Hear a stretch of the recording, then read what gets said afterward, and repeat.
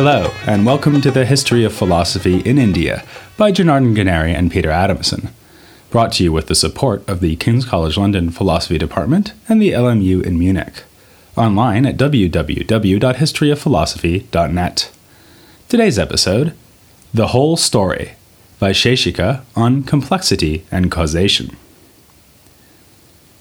Perhaps you've sat through a particularly incoherent film, sighed and said to a friend, well, that wasn't much more than the sum of its parts. Entertainment should be more than an unconnected series of celebrity cameos or action scenes. A movie like Chariots of Fire becomes a classic not only because of a good theme song and some memorable moments like the opening scene where they run on the beach. It also needs to have a well-structured and coherent narrative and compelling characters whose development we follow throughout the film. Of course, this isn't the only thing people look for in films, as shown by the successful career of Quentin Tarantino, but it shows how deeply we believe that coherence and structure give rise to something new. They produce wholes, which are indeed more than just the sum of their parts. If this is true of Chariots of Fire, it is also true of plain old chariots. They are more than mere heaps of axles, wheels, and carriages, such as you might find lying around at the chariot-making factory. In fact, it is only once the parts have been put together as an organized assembly with a certain structure that they become a chariot. Thanks to this structure, a chariot can do things that a heap of chariot parts cannot, such as carry Arjuna into war against his foes on the battlefield of Kurukshetra. Furthermore, what goes for the chariot also goes for the charioteer. A person is not just a random sequence of individual thoughts and feelings, but an organized unity of cognition and conception, who persists over time. That is why a person can say, I, as in, I saw Chariots of Fire last night, and I still can't get the theme song out of my head. Merely using the word I in this way presupposes that experience is not just a sequence of disunited parts or impressions, first the watching of a movie, later remembering that theme song. Rather, there is an enduring and united self. This, at any rate, is the view of the Vaisheshika philosopher Kanada. We saw last time that he is a defender of metaphysical realism about substances, their properties, and the universals that apply to these things. He is also a realist about complex things. This means that, for him, over and above an aggregate or collection of parts, there is a further object called a whole. Wholes include the middle-sized objects of ordinary experience. When you hold a book in your hands, you are holding something that is more than just pages, covers, and spine. When you ride in a chariot, you are borne along by something more than axles, wheels, and carriage. Though he probably didn't realize he was agreeing with Kanada, the 20th century British philosopher Bertrand Russell captured this view nicely when he said that a whole is a new single term distinct from each of its parts and from all of them. It is one, not many, and it is related to the parts, but has a being distinct from theirs. The Vaisheshika view on wholes thus agrees with both Bertrand Russell and common sense, which sounds like an unbeatable combination. Unfortunately, it also faces a formidable opponent, in the shape of Buddhist philosophers who took such objects as books and chariots, the objects of everyday experience, to be fabrications or constructions of our minds. The Buddhists offered two distinctive lines of arguments for this apparently outlandish claim. First, they suggested that the concepts of things like chariots or books are formed from nothing more than momentary sensory experiences. If this is so, then there need be no persisting chariot, only a stream of fleeting impressions. Second, the Buddhists also doubt that there is a single enduring person who is experiencing these impressions one after another. A person seems to be a kind of whole made out of parts, but it is a central Buddhist tenet that there is no enduring self, and that giving up belief in the illusion of the self is a step on the road to liberation. An obvious objection that the Vaisheshikas can make to the Buddhists is this. If a chariot is not really a whole, but just a bunch of parts, then what is the difference between the chariot and a random grab bag of unrelated things, like the collection whose members are Gina the crocodile, an old videotape of Chariots of Fire, and the moon? There you have three things which, even more obviously than the latest Tarantino effort, fail to form a single coherent whole. On the Buddhist view, though, such a random assortment of objects would be no different from a chariot. Since this seems hard to believe, the Vaisheshikas conclude that there is a metaphysical difference between the two cases. The random assortment is not a true whole, whereas the chariot, or the chariot driver, is one real thing made up of parts. To this, the Buddhists respond that we distinguish the two sorts of case simply as a matter of convention. Human concerns and interests make it more useful to speak of a chariot than of a collection consisting of a crocodile, a videotape, and the moon, but neither whole is more real than the other. You don't have to be Bertrand Russell to think that so far Vaisheshika seems to have the better of this debate.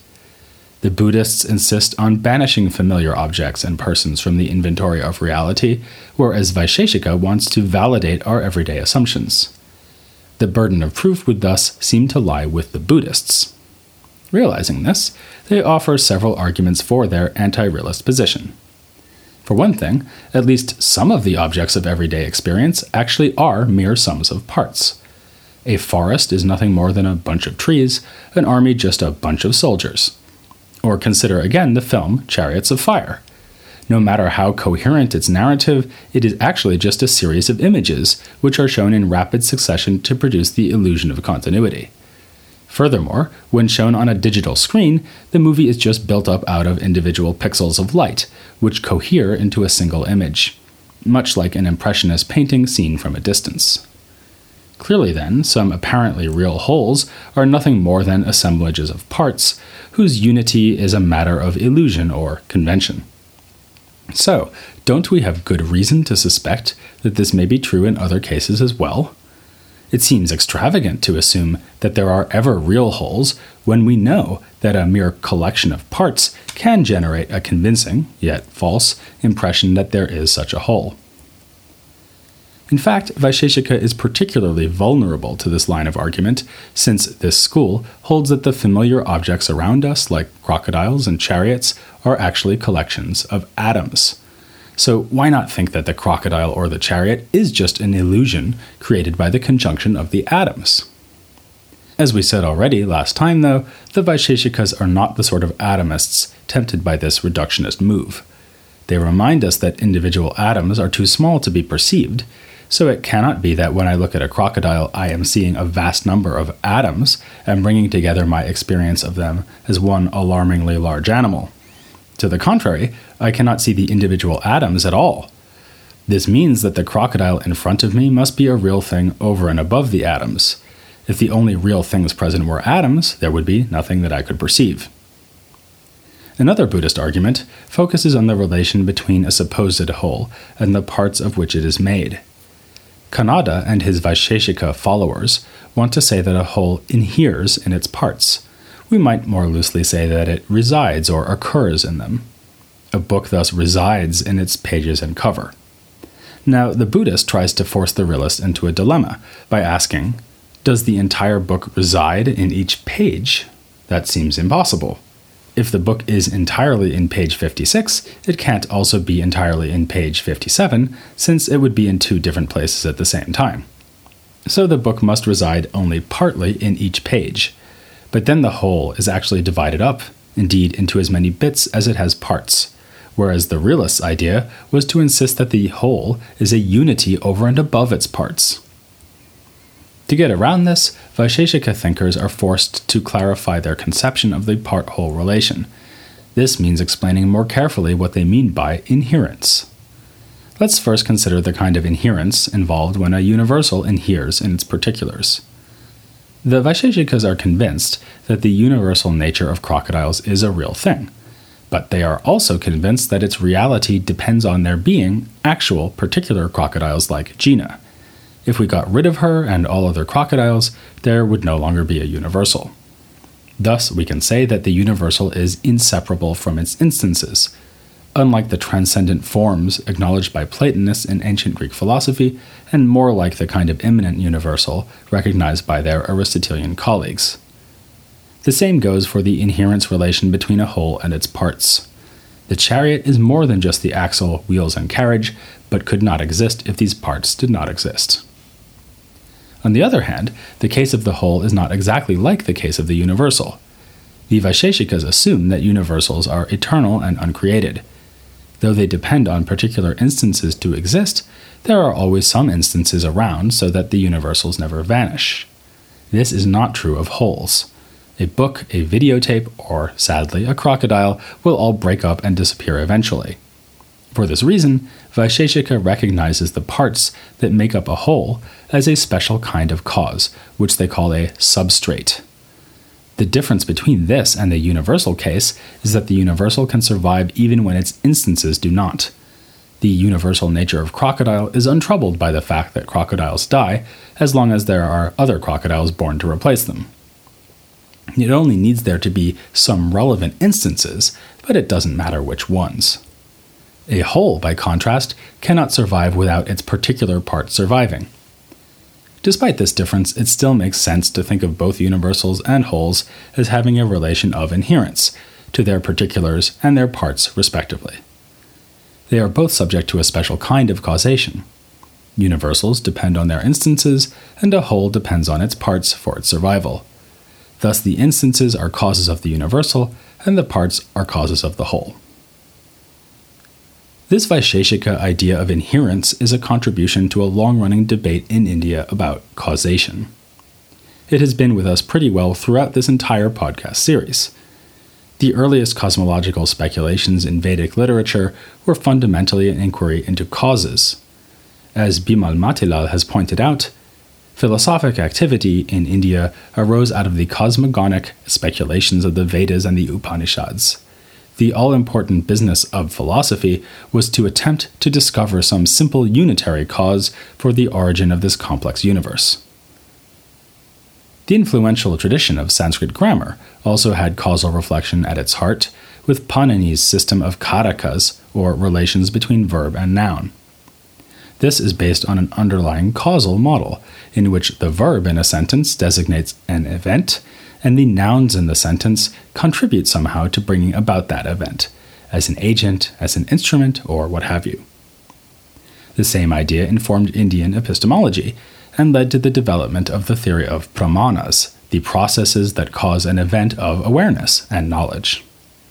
We saw that in Nyaya epistemology, 4 such pramanas are recognized: perception, inference, comparison, and testimony.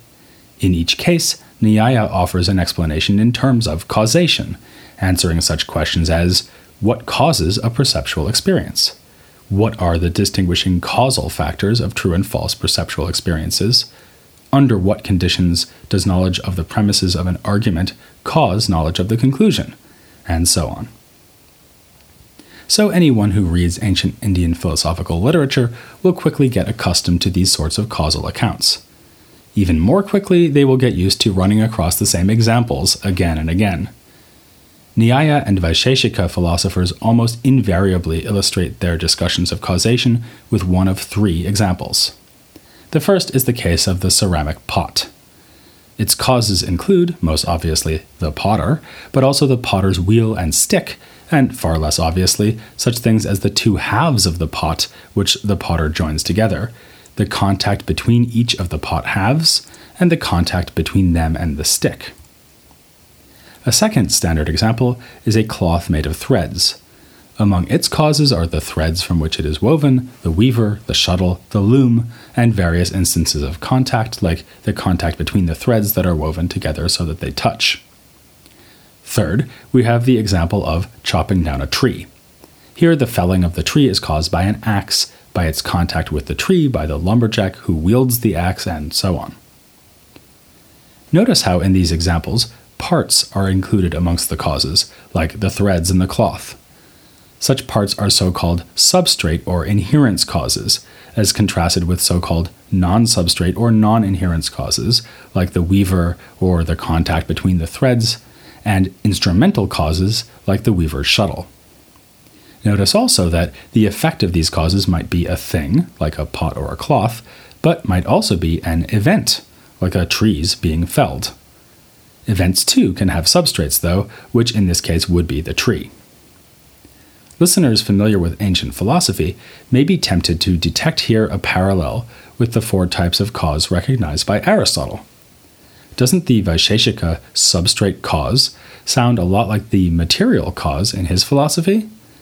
Perhaps, but it's not quite the same. The parts of an object are not necessarily identical with the material from which it is made. That would be clay for the pot, wood for the chariot, and obscure 1970s martial arts flicks in the case of a Quentin Tarantino movie. Also, an immaterial substance can obviously not be an Aristotelian material cause, but the Vaisheshikas would admit that it can be a substrate cause. The soul, for instance, is the substrate cause of mental events. All of this puts Vaisheshika in a position to respond to another Buddhist argument against wholes. The Buddhist points out that 2 distinct objects cannot occupy the same region of space at the same time. You can stuff a cloth inside a pot, but only because the pot is hollow.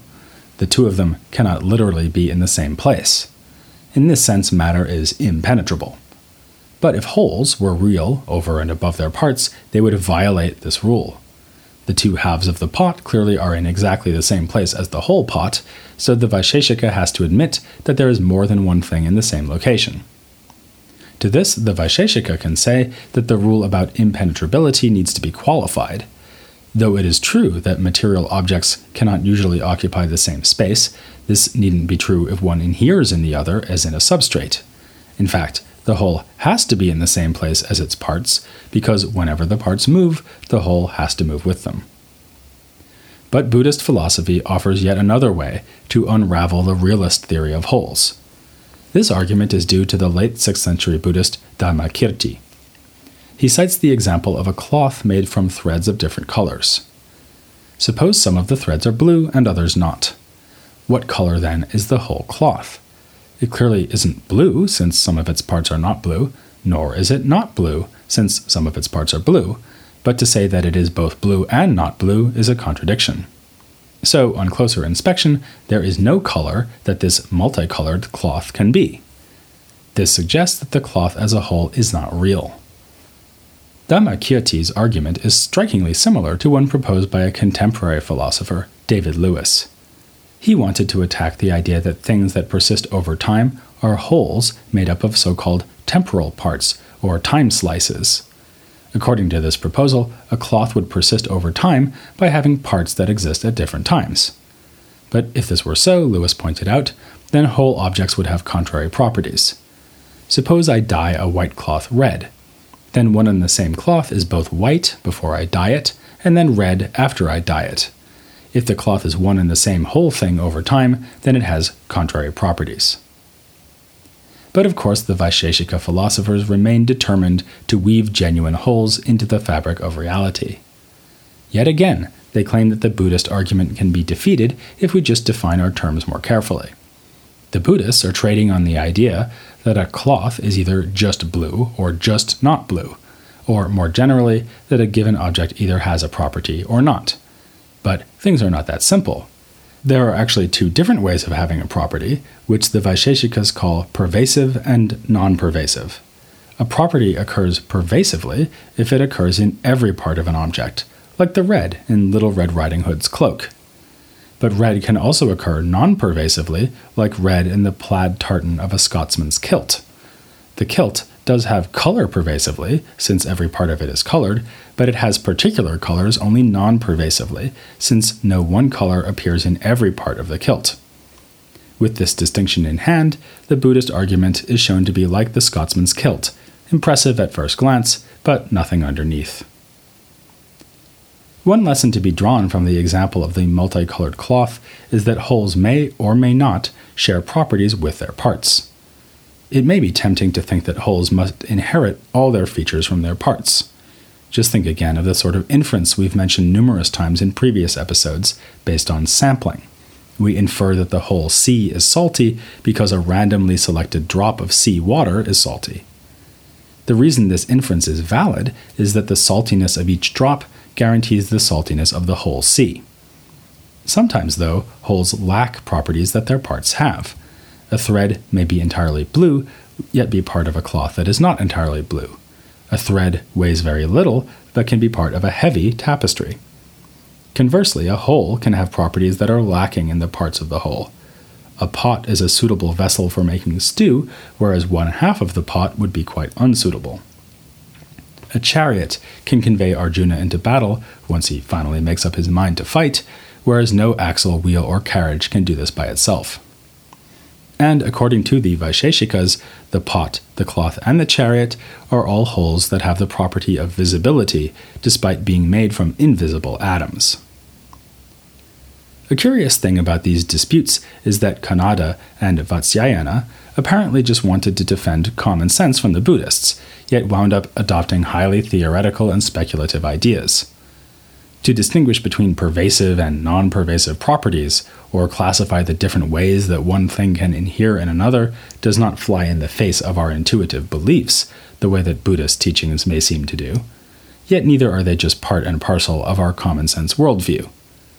Much as Nyaya makes sophisticated proposals about epistemology in order to uphold the reliability of our everyday inferences, so Vaisheshika offers a sophisticated metaphysics to defend the reality of everyday things like pots, chariots, and textiles. Under dialectical pressure, the Vaisheshikas were provoked into making ever more subtle distinctions and into recognizing new types of real entities, such as inherents and absences. Taken together, though, their theory remains a single, admirably coherent system. Vaisheshika philosophy is, appropriately enough, more than the sum of its parts. So far, we've talked about this system largely under the rubric of metaphysics, because Vaisheshika thought is above all an attempt to classify and understand reality. But, as should be clear by now, many of their ideas actually seem to fall under the heading of physics. Notably, this is true of their atomism, which in ancient Greek philosophy, and for that matter still today, would count as a contribution to the physical sciences, not metaphysics strictly speaking. And Kanada has ideas about other fundamental concepts in physics, such as space and time. Until we say more about this, we won't have told you the whole story, so join us next time for a final part of this series on the Vaisheshika school, here on The History of Philosophy in India.